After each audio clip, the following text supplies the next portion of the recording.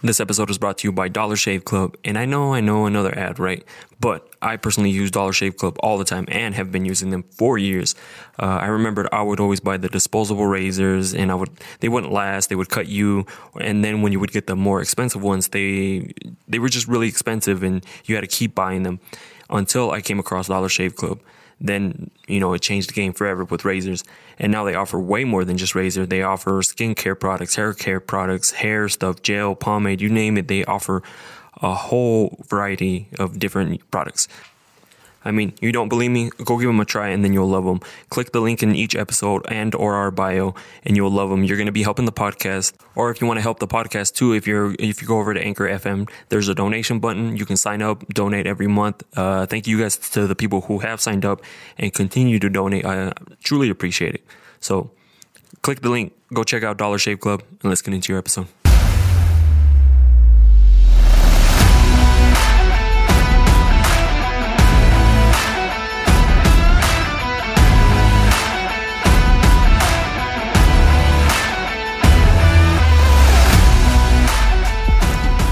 Welcome back to Mescla Mobiles. It's your boy, the one with the scar in space, your boy Scarface.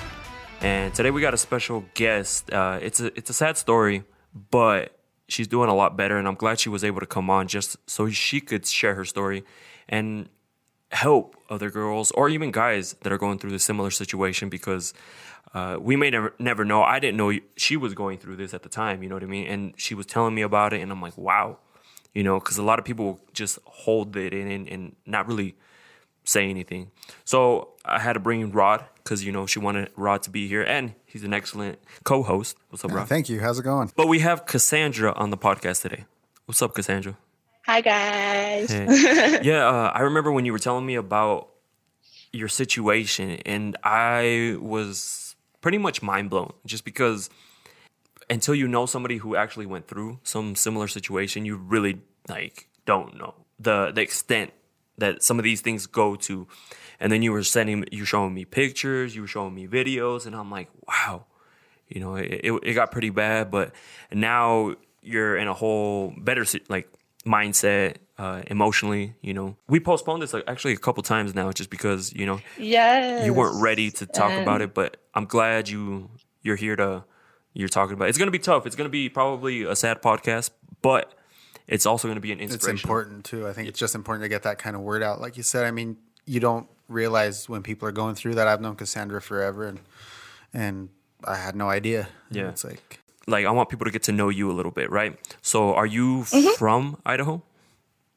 When people ask me if I'm from Idaho, I was actually born in Cali. Mm-hmm. When I was 3, my parents moved us to Roberts, and I grew up there until I was 20. I moved to Idaho Falls. When I was 21, I came to Denver. Okay. And so during this time, when did you meet this guy where this all situation, was it here or was it in Denver?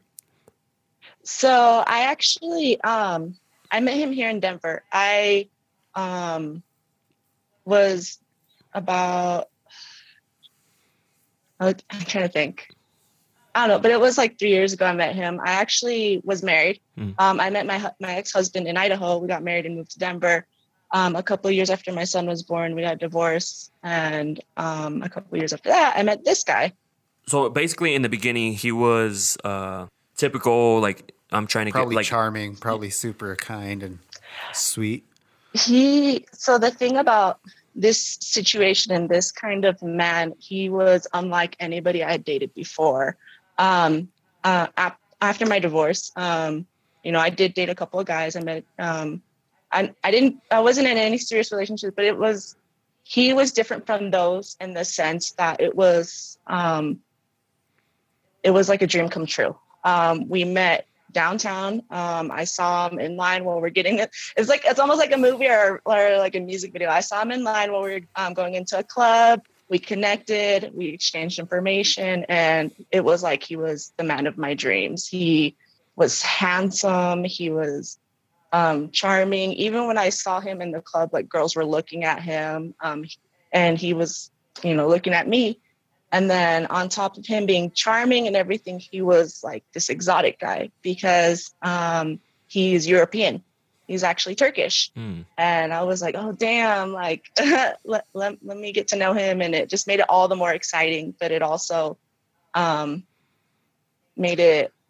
it's what I guess attracted me to him more, and eventually made it harder to leave.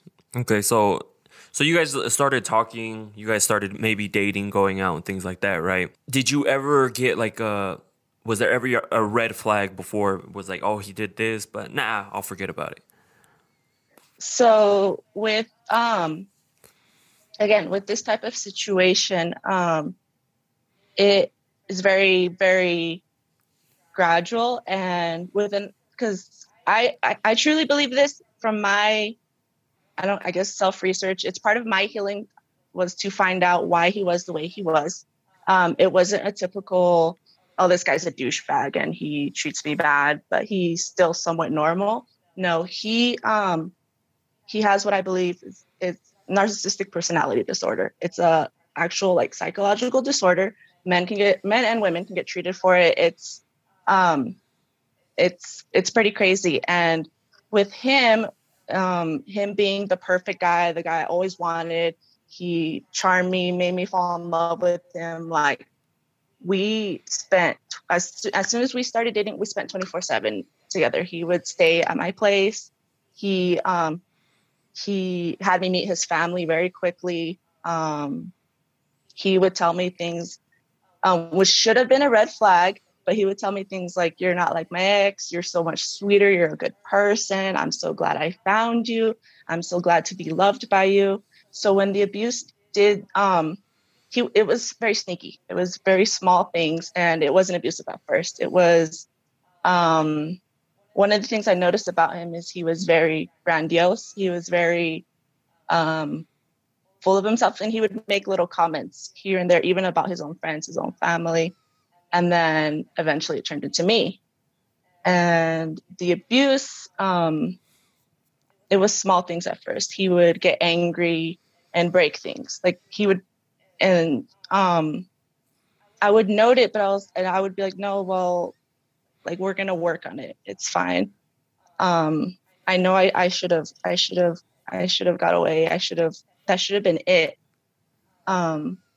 But it was just so small that I would just let go. I would just let it go. And by time that, dime? So would he do like little things like that to you and then apologize right after? So you would be like, oh yeah, yes. He didn't mean it. And so yeah, absolutely. He would apologize, and then just got you into that frame of thinking that it's okay. It's okay to be mad, and you just let it go, let shit slide. Yeah, exactly. And like I said, it didn't start with physical. It started with little things. He would break things, and then he would apologize, and he would go back to the, oh, you're nothing like my ex. You're an angel to me. I need you in my life, and I'm sorry for treating you this way. I'm going to do better. Like, that's what he would say. When was this? Like, how long into you guys dating did this like little things start happening?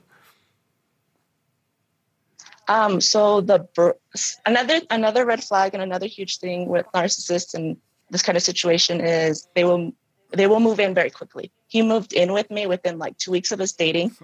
He started breaking things maybe 2 months into us dating. Damn. Like it was, That's yeah, quick. it was quick. And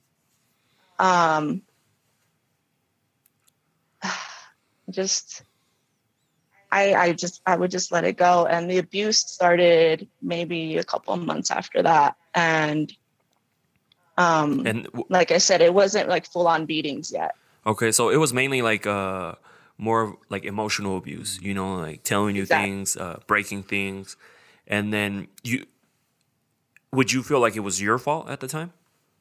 I felt like, oh, if I hadn't pushed, I wouldn't push him. I'm not the type of girl to be like, get in your face. Oh, like, can I curse? Yeah. I wouldn't be like, bitch, like, or motherfucker. Like, I would never speak to him that way. My issue and where I felt like I had fault is I was very emotional. Another part of when we met, I was going through a really rough time. I had roommates with me who weren't helping me with things. I had just gotten my divorce a couple of years prior, and I was still dealing with that. And so I was very emotional. And I told him, I've seen a therapist. I have depression. I have anxiety. I have PTSD due to a family event that had happened. And so I was very emotional. And when he would start to fight with me, I would get very emotional and I would cry. And he would tell me, calm the fuck down. You're triggered. Like, what would he say? Stop fucking crying. Stop fucking crying. I'm not even being mean to you. And it would progress. And after the situation would happen, I would think to myself, like, oh, if I could have kept myself calm, I could have calmed him down. Like I said, you would think it was your fault. So, like, it's different living in that situation because some people are like, well, why didn't you just leave? You know, it's really not that hard. Or it's really actually pretty hard because at the time when you're in it, it feels differently. It's just confusing. You start, even if you don't exactly think that it's your fault, you start saying, well, maybe if I hadn't done this, or maybe it was my fault. Maybe he's right. Maybe I should calm the fuck down, even though he's not right. Yeah. But you start thinking that. Yeah, exactly. And I know people think that. I know people are like, and people told me, why didn't you just walk away at the first sign? But what they don't understand is that when you get involved with a person like this, unfortunately, I was the perfect victim. I had my emotional shit going on. I had my problems. He loved on me. Like he made it, like like I said before, like we were a perfect couple.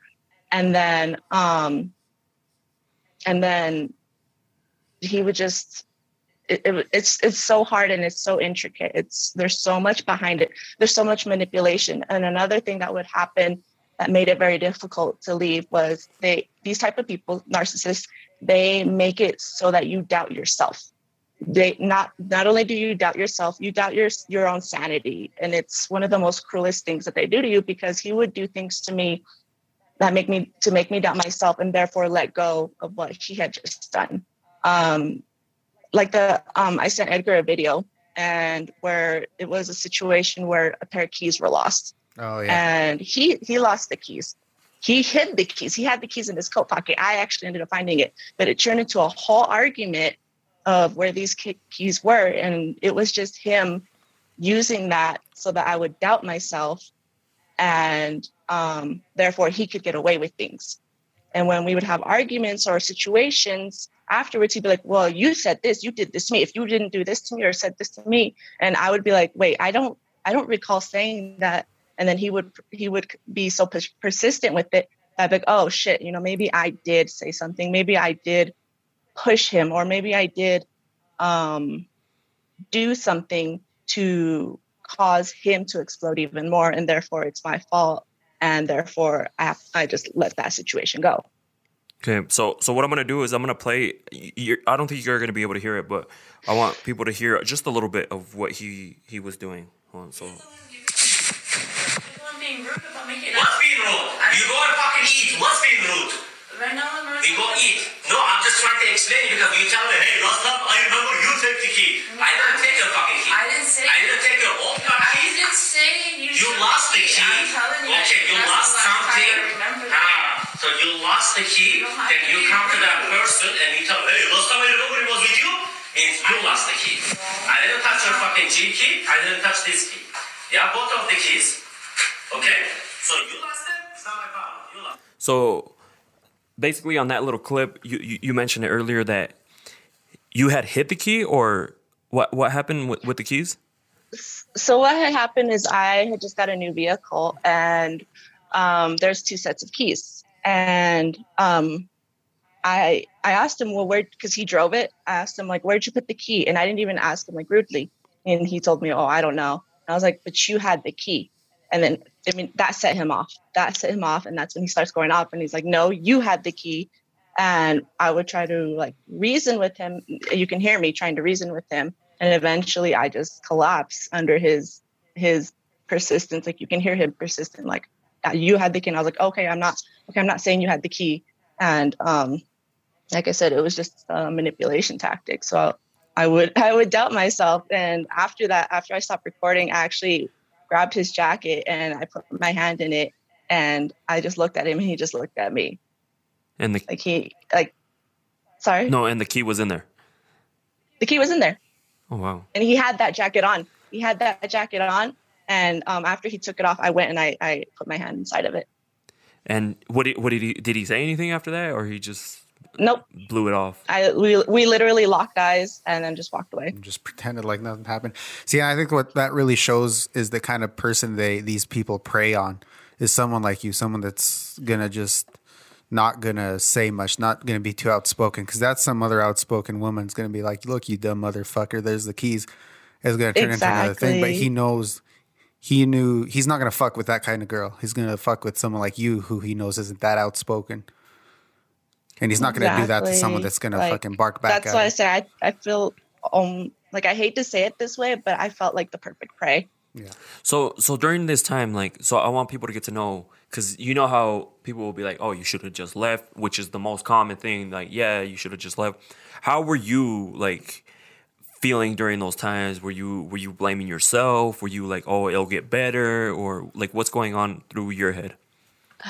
There was so much entanglement. Another thing that happened with us is, which made it harder. So we have the whole part where he made me feel like, oh, we're meant to be. He literally made me feel like we were soulmates. Like, I literally felt like I had found my person because he made it so great in the beginning. And a couple months into us dating, we got into a car accident. I telling this story, I know you're going to hear it and be like, you should have left then, but it has a lot to do with it. And it has a lot to do with him making me feel guilty and me staying also. I was driving his car and we got into an argument because I was going to break up with him and I was taking him home to his house, to his family's house. And he was yelling. He started to yell at me. It was raining. It was dark. And at one point he started to put his hands on the wheel. Mind you, this is his car. And, at one point we came to a stop sign. I didn't see the stop sign. I didn't stop in time and we ended up wrecking. I totaled his car. And I kind of wrecked into a police officer. It was a police sheriff. Oh, dang. Oh, fuck. Yes. Yes. So that was my first car accident. When it happened, his family showed up and they were like, they didn't blame me. They were actually really nice about it. And we're like, we're so sorry. We'll help you with any legal stuff. He ended up getting taken away by the police for a completely different reason. And which is actually like crazy. That's a story in itself. But after that, he went to jail for a couple of days and he came out and he showed up at my house and he cried to me. He literally fell into my arms and cried to me and was like, you didn't deserve that. You're the best thing to ever happen to me. And this guy, the thing about my ex is he's a big bodybuilder, muscle, like, and to see him cry like that and tell me like, again, you're the best thing that ever happened to me. You're better than my ex. You're an angel. I'm going to make it up to you. We're going to make this life together. And, the car accident was a continuous tool throughout the relationship. And it turned into a guilt trip to me because he didn't have a car and he would tell me, well, we need to get me a new car. I don't have a car because of you. And so that guilt, was also what made me, or I don't know how you would say it, stay in the relationship, because not only was I in love with this man, I felt that I needed to help him for what I had done, even though it was his fault. Mm-hmm. So would he use this like throughout your relationship too? Like, oh, you owe me a car, or like, remember what you did to me? Like you. Yes. Damn. That's pretty. Yeah, and I forgot to send that audio to you. Oh, I forgot to send that audio to you. I have him. There's an audio and where he tells me that it was in a moment of anger too. And he told me that he was going to fuck me up for taking his car. And I also had a fear of him and his family because I just heard of like legal shit he would get into with his ex, and I knew he got out of it. And I assumed his family helped him. His family, his sister in particular, is not wealthy, very well off. They have a very beautiful home. They own a very successful business in Denver, and they're pretty well-known people. So when he would go off and tell me, well, you fucked up my car, I must see you in court. it would scare me. Mm-hmm. It would scare me. And then after that, he would turn into the charming man that I loved. And I'm sorry, you know what? I'm going to get my car. Once I get my car, I'm going to work and I'm going to make everything up to you. And I'm going to give you everything you deserve. So, and then that would put you in the whole in that mindset, like, oh, he's going to change. He's going to do better. Absolutely. So when did the actual physical abuse come into play? So the actual physical abuse came into play.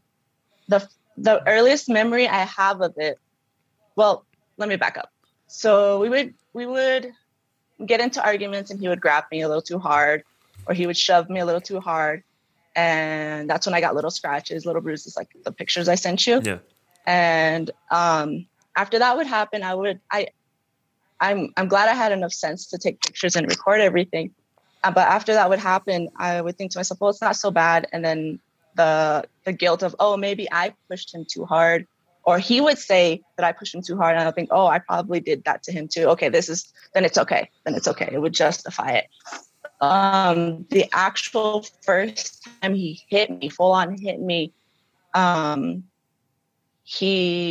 we were both drinking, and that's also why I let it go. And I don't remember what exactly he said that set me off, but I do remember yelling or something back to where it progressed. And then finally I remember he slapped me. It was a slap. It started with a slap. And I remember just sitting there frozen, like, oh my God, what just happened? And after it happened, we just stood quiet. We went home and we went to bed. Like, we just let it go. And the next day I went to look for marks, and I had some bruising on the side of my mouth, but I justified it. We were both drinking. I got out of hand. It's fine. And then he, of course, turned on his charm, and we're going to work on this, and let's just let it go.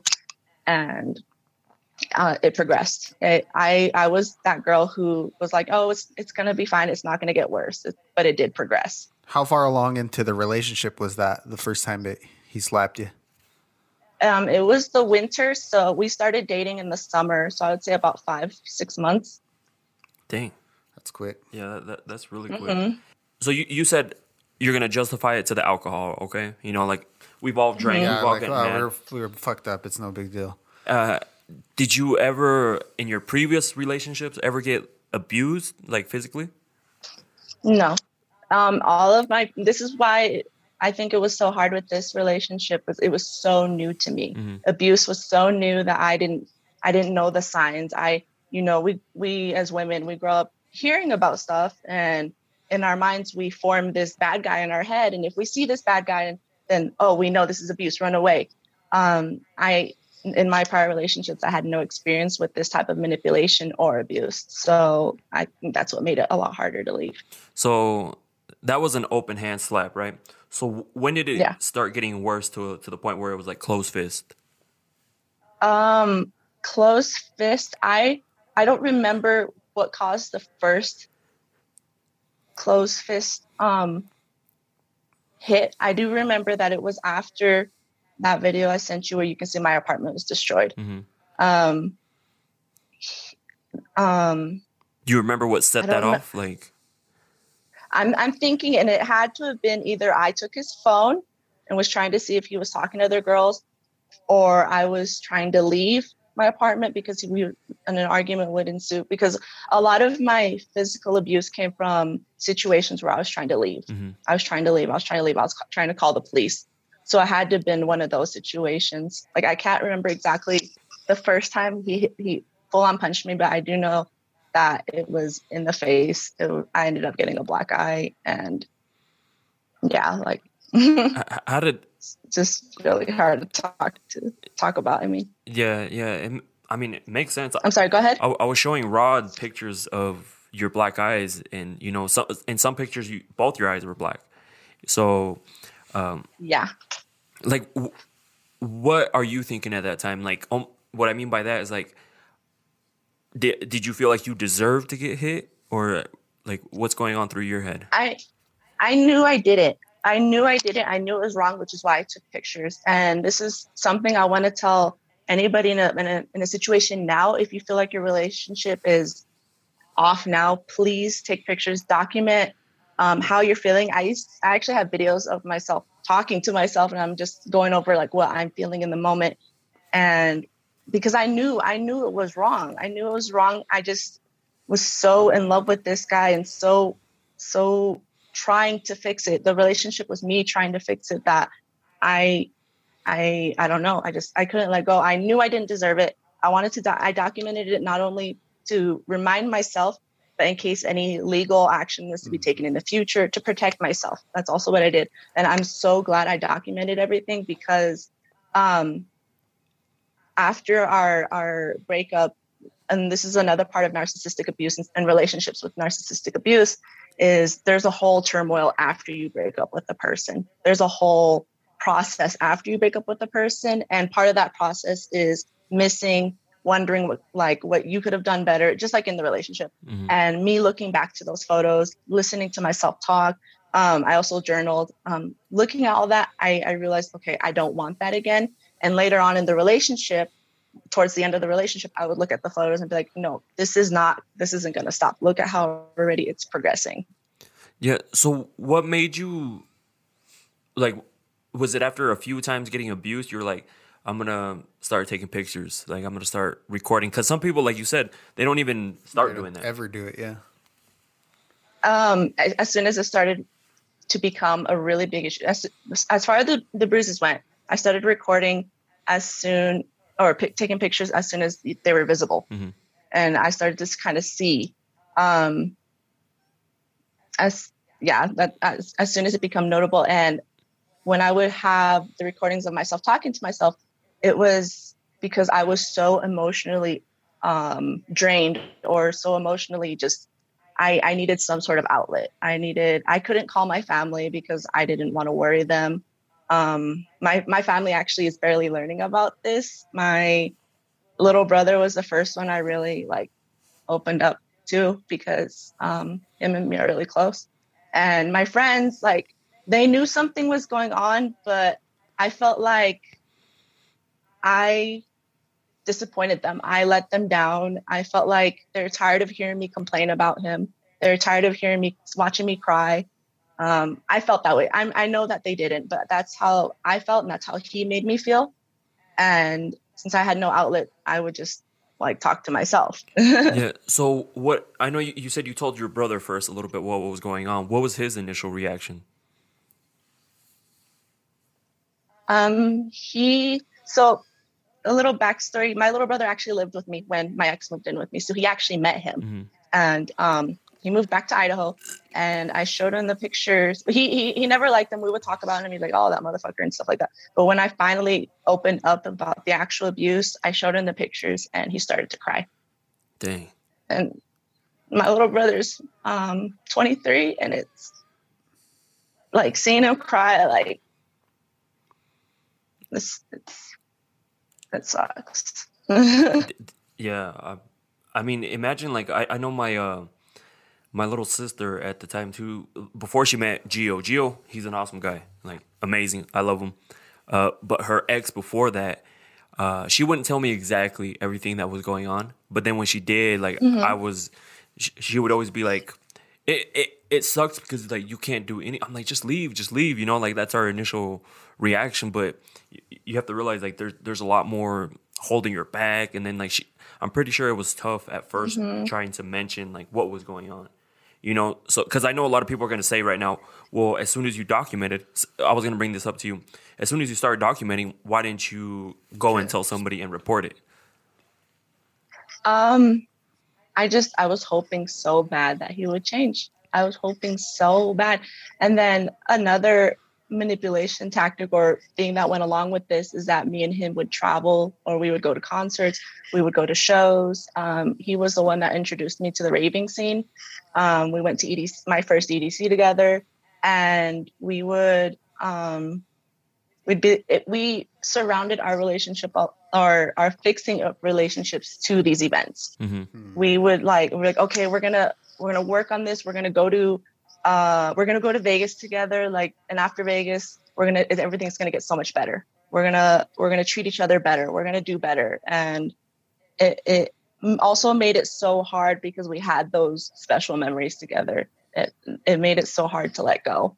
So you And oh, sorry. No, go ahead. Go ahead. Go ahead. No, and then when I would document it, I didn't do it with my first intention being, oh, I'm gonna get his ass. He's gonna go to jail. It was more for me, because another thing about me and this relationship is I couldn't hurt him the way he hurt me. I couldn't lash, because this is my personality. This is my personality. Like, if I love you like more than you love yourself, and I am gonna not give up on you, and I'm gonna really try to help fix you. Or that was my mentality in this relationship. And he would basically, it's called breadcrumbing. It's okay, little signs here and there that they're gonna do better, and those little signs of hope I just grasped onto. And then another thing he did with me, whether it be intentionally or not intentionally, the thing about me here in Denver is I don't have any family here. I'm out here by myself. Everybody lives in Idaho and in California. And after my divorce, I lost everyone that I moved out here with, because I moved here with my ex's family. They completely cut me off. They stopped talking to me, it was weird because we didn't have any ill will. Me and my ex-husband, like, we're still great friends to this day. I adore that man. He is a great father, and it just didn't work out between us. I lost everybody. And when I started dating this guy, he introduced me to his friends, his family. They were my people too. So it was so hard for me to let go because I had no one else. Dang, so you're like out there. So you liked being surrounded by like all those people, you know, like you felt like included in. Yes, like absolutely. And I have such a big fucking heart that I love everybody. If I'm your friend, if you've been my friend for a week, I love you as if you've been my friend for a year. Like, and it was so difficult. And then on top of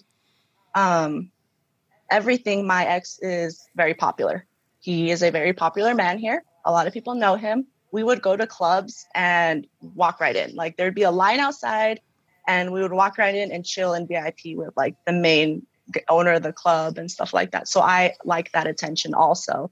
And it was hard to let go of that also. And when we'd go places, we would see his friends, and they would meet me, and they would be like, oh, you're so sweet. And this is another thing that kind of got me into it too, was that they would tell me things like, you're so much nicer than his ex. You're so much prettier than his ex. Like, I'm glad you're with him, because they knew that I was a good person. And so that made it hard to have that kind of attention, and people being like, oh, and me being me, I'm like, oh, new friends, yay. Mm-hmm. And like, it was hard to let go. It was so hard to let go. And then his family loved me very much, and I love them to this day. Like, I don't have any quarrel with his family, and like his sisters here and there will send me messages and stuff like that. It was hard. It was hard because I loved them very much. I loved everyone very much. Everyone involved, friend, family. It was just really hard. Does his family know what he was doing to you? They know. His sister knows, because towards the end of the relationship, because another thing too is I did break up with him multiple times. I did ask him to leave multiple times. I did block him, and I did try to break up with him multiple times. But towards the end, one of the last times I broke up with him, I went to her house, and this was after our Vegas, after we went to Vegas together, and he attacked me in Vegas. I got beat up in our hotel room, and I had a black eye, and I had rug burns on my arm. And she watched my dog while we went to Vegas. I went to go pick him up. We had gotten into an argument, and I just opened up to her, and she saw my black eyes, and I just told her, like, this is number 7, and I can't do this with your brother anymore. And she was very sympathetic, and she just apologized to me. And she told me, she's like, get away from him. Like, just for you and your son, get away from him. And she knows how he is. He actually has a prior history of this that I didn't really find out until afterwards, that he does this, or has done this to other people. And his mom, like, I would go visit when we were in a relationship. Like I would go to their house and spend time with her, and she would feed me, and she could tell that we had just gotten into an argument because he towards the mid, like when his true colors showed, he was very mean to me.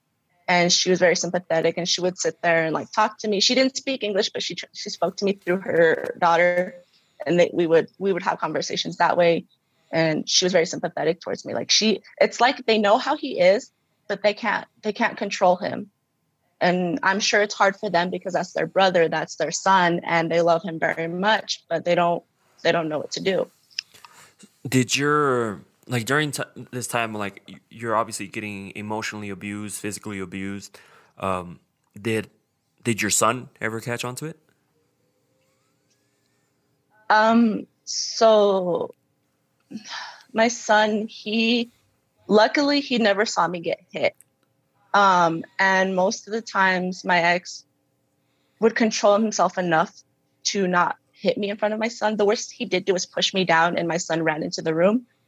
But my son would hear him. Like he wouldn't hear him when he would yell at me because he would control himself enough so he wouldn't yell too much at me. But my son would hear him talking shit to me.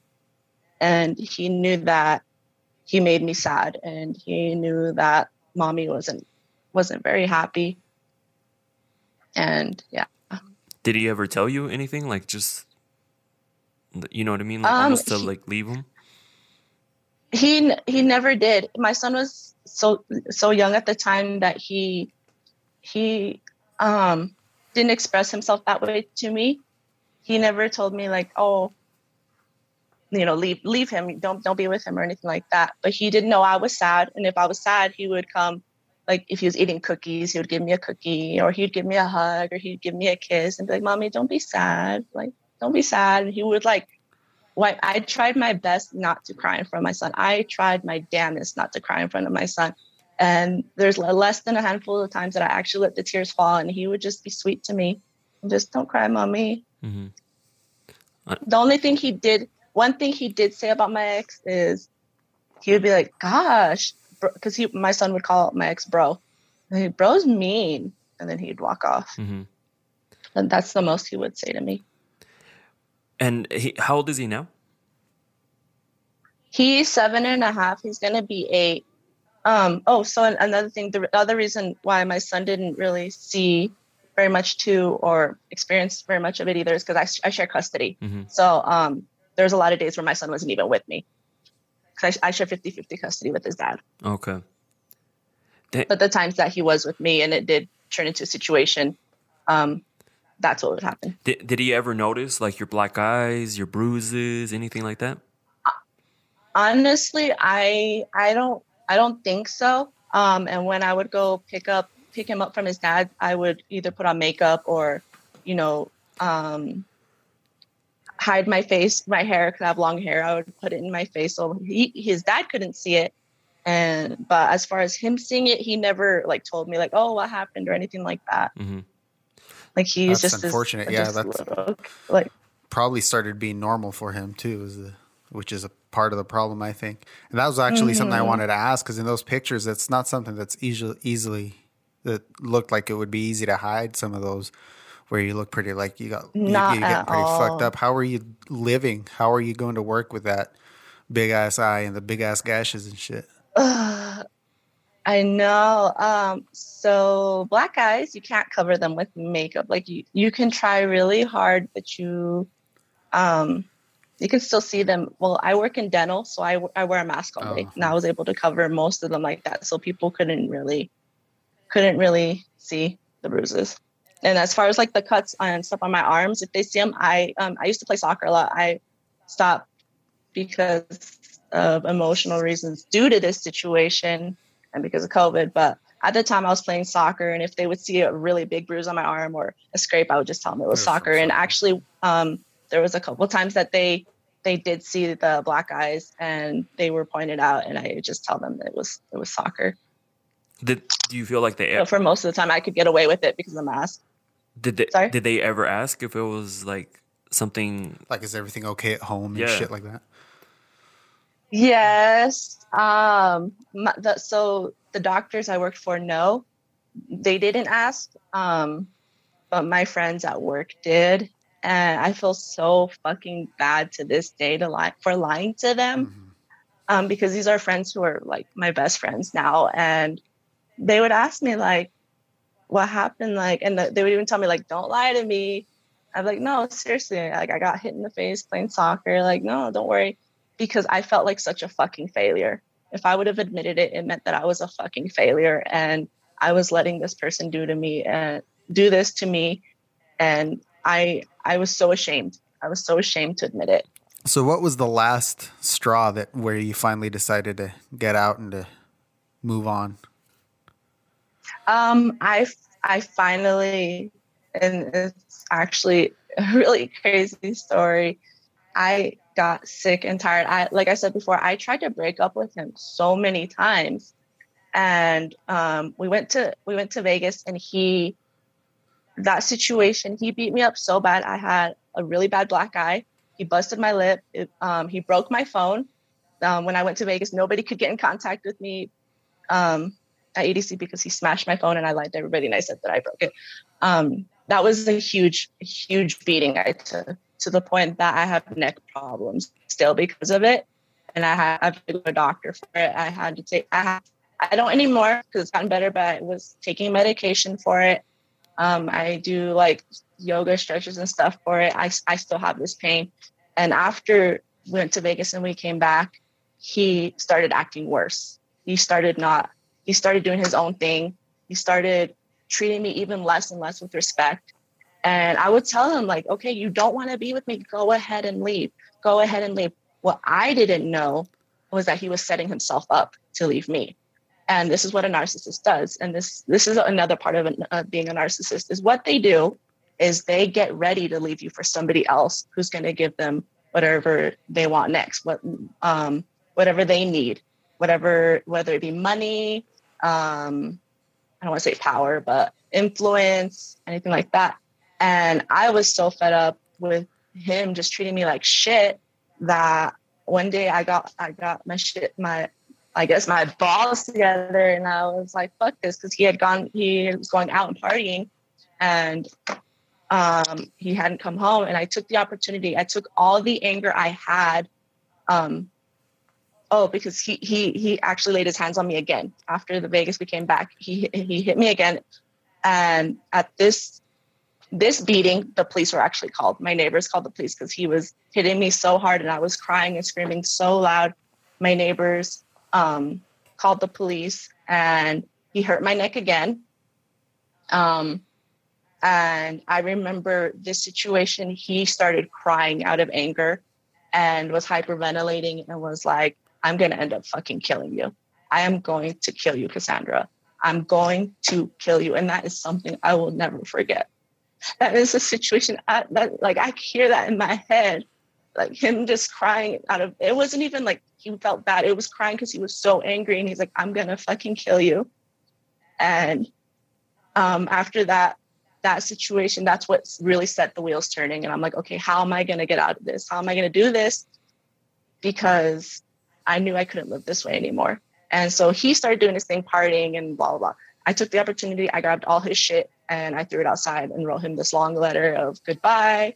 And the thing about my breakup with him is I didn't say anything like, fuck you, I hope you die, or anything like that. It was actually really sad. I just told him to get to a better place, not to do this to anybody else, and don't do this to somebody who loves you. And I blocked him completely. The only reason why he didn't come back like the other times he did, he was already seeing somebody else. He was done with you. He was done with me, and he was getting ready to get rid of me. That's what he was doing. And I just beat him to the punch. The reasons why he wasn't answering his phone, he was doing what he wanted, because he was already dating his ex actually. And rewind. Hold on, we can't hear you. Sorry, I got a phone call. Oh no. Rewind to the car accident. Mm-hmm. So you know how I said he got arrested? His ex arrested him for domestic abuse charges when she found out me and him were dating. Oh, wow. And he went back to her. She is a woman with a lot of influence, a lot of power, a lot of money. Throughout the relationship, I paid for everything. I paid for our trips. I paid for the things he broke. I paid for, which is also another reason why I stayed, because he would promise me to repay me. I have text messages where he's like, as soon as I get my car and start making money, I will start helping you and paying for everything I've done and paying and giving you the life you deserve, which is why I stayed. And yeah, I ended up finding out that he went back to that same person. And he was already getting ready to leave me. What a piece of shit. And that was the only reason why he didn't come back to me. Otherwise, if he didn't have somebody else lined up, he would have been at my door. I'm sorry. I'm going to fix everything, or, you know, whatever his manipulation tactic would have been. So, oh, sorry, go ahead. No, so I want to go back a little bit, because I want to get like a whole timeline here. So you're back in Vegas, right? Mm-hmm. So you said this is probably one of the worst times that he's put his hands on you. I think it was the first worst one. I would say all the beatings were pretty brutal. It got, but that was like a really big one, because he destroyed the hotel room. The people next to us in the rooms besides us were hitting the walls because I was screaming so loud. I was trying to call, because I have a cousin who lives in Vegas. I was going to try to call her or the police, because I was going to try to leave then. Mm-hmm. And he broke my phone. He literally looked at me, smiled, and like twisted my phone in half, and then commenced beating me more and was yelling things at me. So my question is, like, what set that one off? Because oh my gosh, yeah. So another tactic he used with me, the tactic of, oh, you're not like my ex. You're not like my ex. He was talking shit to me. We were getting ready to go to a club and meet up his friends at a club. And he was just talking shit to me because I was taking so long to get ready. I'm a girl. I need some time to get ready. And he said something along the lines of, well, then fuck you. I'm going to go party with my friends and some bitches then. Something like that. And he left the hotel room. I got pissed. I was like, oh, hell no. Okay, you're going to go party with other people? Go ahead. Take your shit with you. And so I threw his thing, like a handful of his clothes, outside of the hotel room. He had told me in the relationship, he told me before that his prior relationship, that his ex-girlfriend would throw his shit out, and that he hated that. That was the trigger to him. Like, and he would tell me, don't ever fucking touch my things. Don't ever throw my things out. In the heat of the moment, I forgot that, and I threw a handful of his clothes out the door. When I went to go grab the things, I felt bad. I opened the door, was about to grab his clothes, and he was standing there already, and he punched me right in the face. I fell back, and that's when I scrambled to grab my phone. He twisted it, and then it started just going on me. And he told me, I told you never to fucking touch my clothes. And yeah, that's where I got my neck injury. See, my thing is, like, I remember a while back ago, right? Like, back when I had my house over there on 2nd Street. So we were having a yard sale, and a car, like, we're putting everything away. A car pulled up out of nowhere, and then this dude just turns over and starts, like, beating the shit out of the girl. And I'm like, what the hell is going on? Mm-hmm. Like, I ran over there, like, to get this dude off, you know? And my thing is, like, why would the people just be banging on the walls? Like, go and help. They trying to get involved, try to help someone. Please, like, if you're ever in that kind of situation where you're a bystander, please do something. If somebody would have, I wish, and I understand why people don't like to get involved. I understand completely. But I've had people tell me now that they know what was going on. They're like, oh, if I would have known that you were getting black eyes for that reason, I was going to call the police, but I didn't want to get involved. If you would have done that, it would have helped me to really see that this is not okay. If the police would have gotten involved, or if somebody would have gotten involved, like, it would have helped open my eyes. And I wished that those people that night, they would have come to the, like, actually come to the door, because it would have helped so much. Yeah, because, see, when you were talking about earlier, like, people were banging on the wall, like, what is the banging going to do? Like, it's not going to do anything. Like, what they needed to do was actually go in and stop the guy, you know? Even maybe just somebody else walking in, he would have just stopped, you know? Like, so, I think that what they did do was call, like, complained to the front desk because we ended up staying. It was my first EDC, and that was another reason why I toughed it out. Like, we had this whole vacation that, again, so I ended up this. I know it's stupid. People will be like, "Oh my god, why did she pay for it?" I paid for it. It was over $2,000. I'm like, "Fuck, this is $2,000 vacation. I'm just gonna tough it out and stay here." But every day that we were there, the hotel front desk, they would come into our room, and they told us the first time they did it, "You can't stop us from coming in. We have to come in and do a security check." And they would walk in, like, pick up the phone, do something to it, and put it down. And in the moment, I thought that it was a security check to make sure people weren't overdosing or anything like that. Hindsight, looking back at it now, I think I know that it was to check on me and to check on us, and that's what they did. Well, I'm glad they At least it was something, yeah. Yeah, because I was about to say they probably heard about that night, and then they started to come and check on you. So, I mean, that happened, right? Because you said as soon as you came back is also when he put hands on you again, and when he told you, that he was going to kill you. What started that fight, that argument? Because I want people to get to know, like, it can be like every little things that.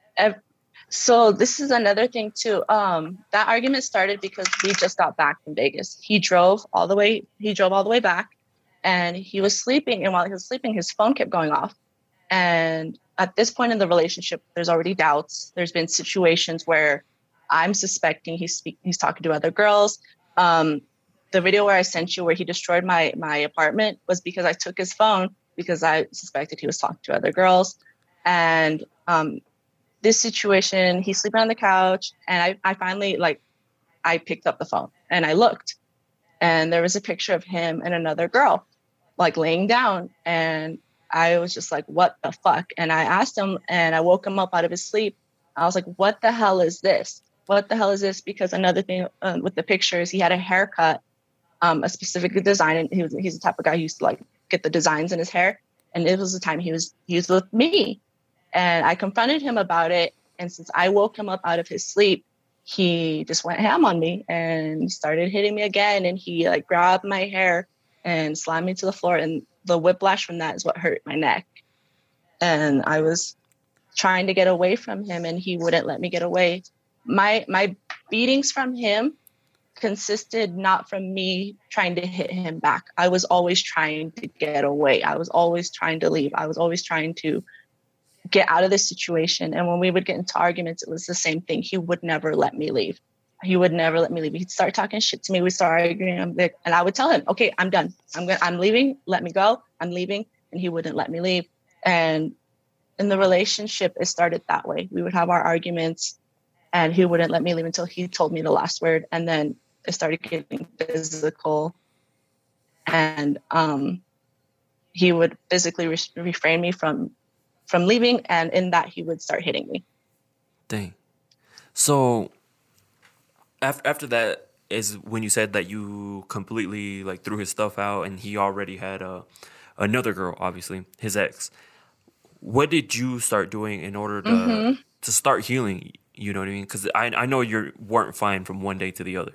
You're not. And with this type of a relationship with a narcissist, you are so brainwashed and so conditioned to think that it was your fault. Your self-esteem is so shot. I had lower self-esteem before I met him. He completely destroyed it. When he would emotionally abuse me, he would tell me things that nobody fucking is going to ever want you. You've had a kid, your body's destroyed. Everybody thinks you're a fucking joke. Nobody's going to be around you because you're too depressed, and stuff like that. He brainwashed me. And when I finally got him out, that was only the beginning, because I had put so much of myself into the relationship trying to heal him.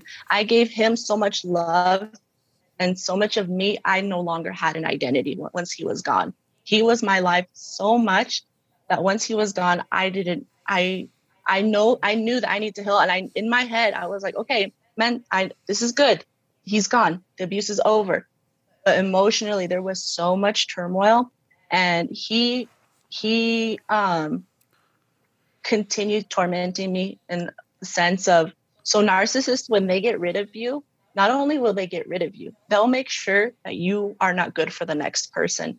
So part of his abuse was getting me ready to be completely destroyed so that so I can't be happy after him.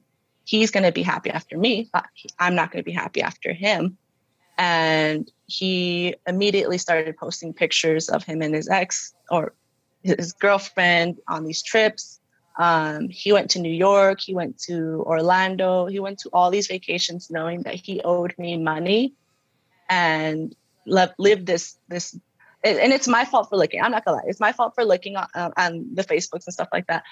But he planted that to destroy me, so it would be so much harder for me to get back on my feet. And I just had to get sick and tired of being sick and tired. I cried every single day on the way to work. I would cry on my lunch break, and I would cry on the way home for months on end. I had no self-esteem. All I could hear was the things he said in my head, and seeing him in his new relationship, even though I knew it was better for me, it was still like, well, what could I have done to have changed him? Did she change him? Maybe she changed him and there was something special in her that he didn't see in me. And for a long time, I struggled with that. But this was prior to me finding out what a narcissist was. What really set me free was finding out and getting into narcissism and the way that it works. That's what set me free. Prior to that, I just thought it was my fault, or maybe we could have done something better. Maybe I could have loved him even harder. Maybe if I had just been more patient, maybe if I made more money, he would have chosen me. But once I realized once I learned what was really going on, that's when I began to break out of that. That's when I began to understand that it was not me. I'm not disgusting. I am not ugly. I am not. And I just worked on myself, reminding myself and looking at all of the good things of myself to overcome all of that, because it was tough. It is so hard after you leave the narcissist, and they compare it to a drug. It's like you're on drugs for a while, that you have the highs and the lows, and you get so used to it that when it's done, you have a withdrawal. And that's very true. I don't think people realize like how it feels like being in the moment, and then afterwards you can't just get over it, because it was a relationship.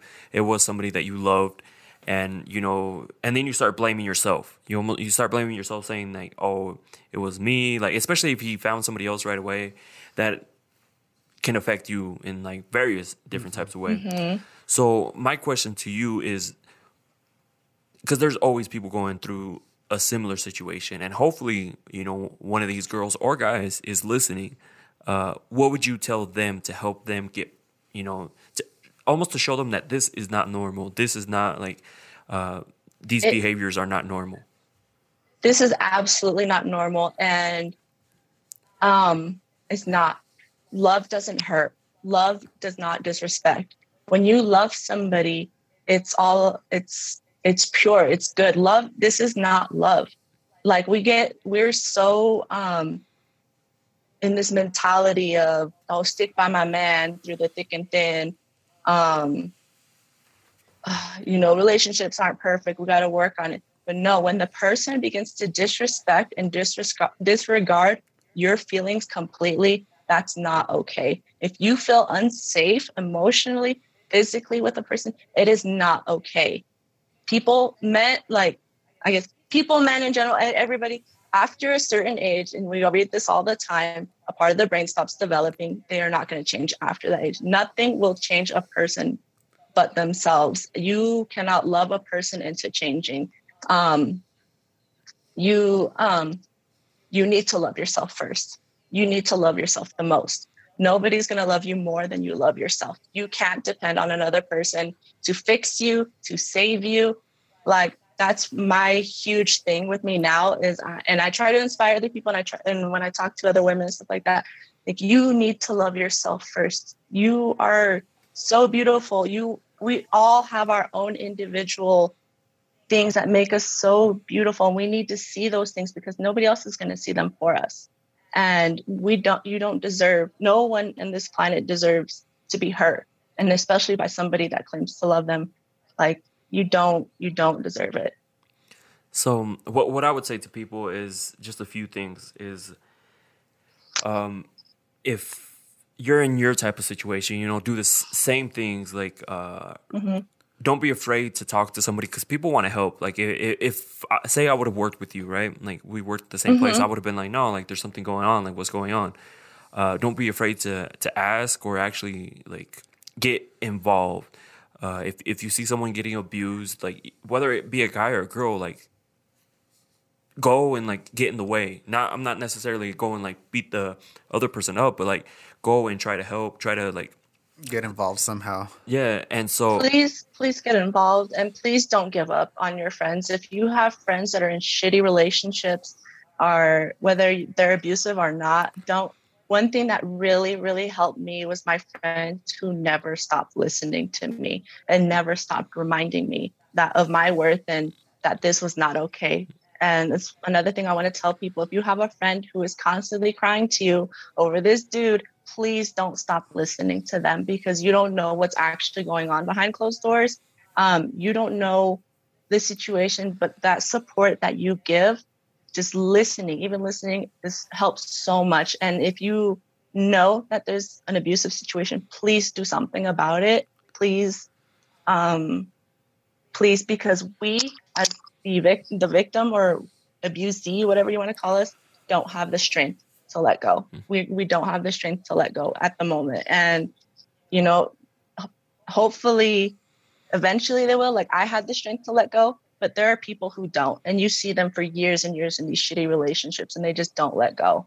I mean, there you guys have it. Like she obviously went through this situation and is able and still like, because I saw you posting pictures, you look a lot better. You know what I mean? Like you look happier and I don't know. I am night and day compared to like how I was before with that man and how I am now. Like this has been like as painful as it was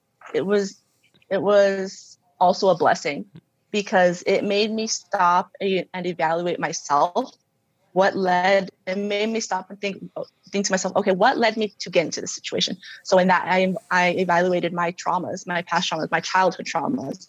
I began to look at my upbringing with my parents. I did grow up in a very unstable household. I did. And it took me to a place where I needed to evaluate that and how it affected me. And I needed to heal that. It also made me look straight at myself. Like, am I really disgusting? Am I really this ugly person? And I was like, no. And it led me on a path to where I love myself and I come to embrace myself in a way like, oh my God, like I love myself. You've seen my pictures. You guys seen my posts and stuff like that. It's night and day. And even in my life, I take life so much differently now. I love life so much more now. I enjoy life so much more. I have so much more. I laugh even more than before meeting this man. It's in the end, it truly has been a blessing in disguise, I guess you could say, because it has taught me so much more than anything in my life. Like it has, I'm trying to think of the phrase. I can't think of it right now, but no, but we get it. But I'm glad you feel that way. But if you're currently in that situation, you need to get out. Like that's plain and simple. Like absolutely, if you're getting abused, it doesn't get better. I was that girl who thought, oh, he's gonna change. This is not my man. My man's not the typical abuser you would think. They don't change. It gets worse. It gets progressively worse. So like I mentioned before, I'm glad you were able to come on. That way you could share your story. Hopefully, it'll reach somebody that's going through a similar situation and help them get out. Because I know in the beginning you get kind of scared almost to tell your story because you don't want to be judged. You don't want to be like, why didn't you just leave? Because you'll get that all the time. Mm-hmm. But absolutely, the best thing you can do and that you did is you came on here, you talked about it. People are going to judge regardless, but you're going to get a lot of positive feedback for it. I hope so. Like, I know I will. And I know people, it's so easy for them to say, why did you stay? But just know that there's so much manipulation, brainwashing. There's so much that goes behind it. So, be compassionate when you hear these stories and when you see these situations. Yeah, I mean, I think you came out of this a lot stronger because, just where I've known you since forever, growing up in the same neighborhood and everything, you were always right now, you're even brighter than you were back then because you were always a lot more shy. You were kind of, you seem a lot happier than you did before him. It's almost like it took you that deep valley to come out and be this ray of sunshine that you are now. So I'm really happy to see that that's who you've grown into.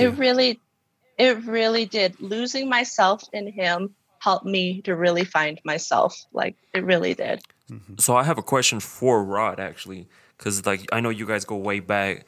How do you feel after knowing what she'd been through? Like, because I know you didn't know right away. No, and I think that's another lesson to take from this is if you have a friend that you feel that you're close and you're always in. I mean, Sandy and I were really close for a while. Then we've always been in some contact, some communication here and there. But for a while there, you were kind of off the radar, and it makes sense now why. It was during those times.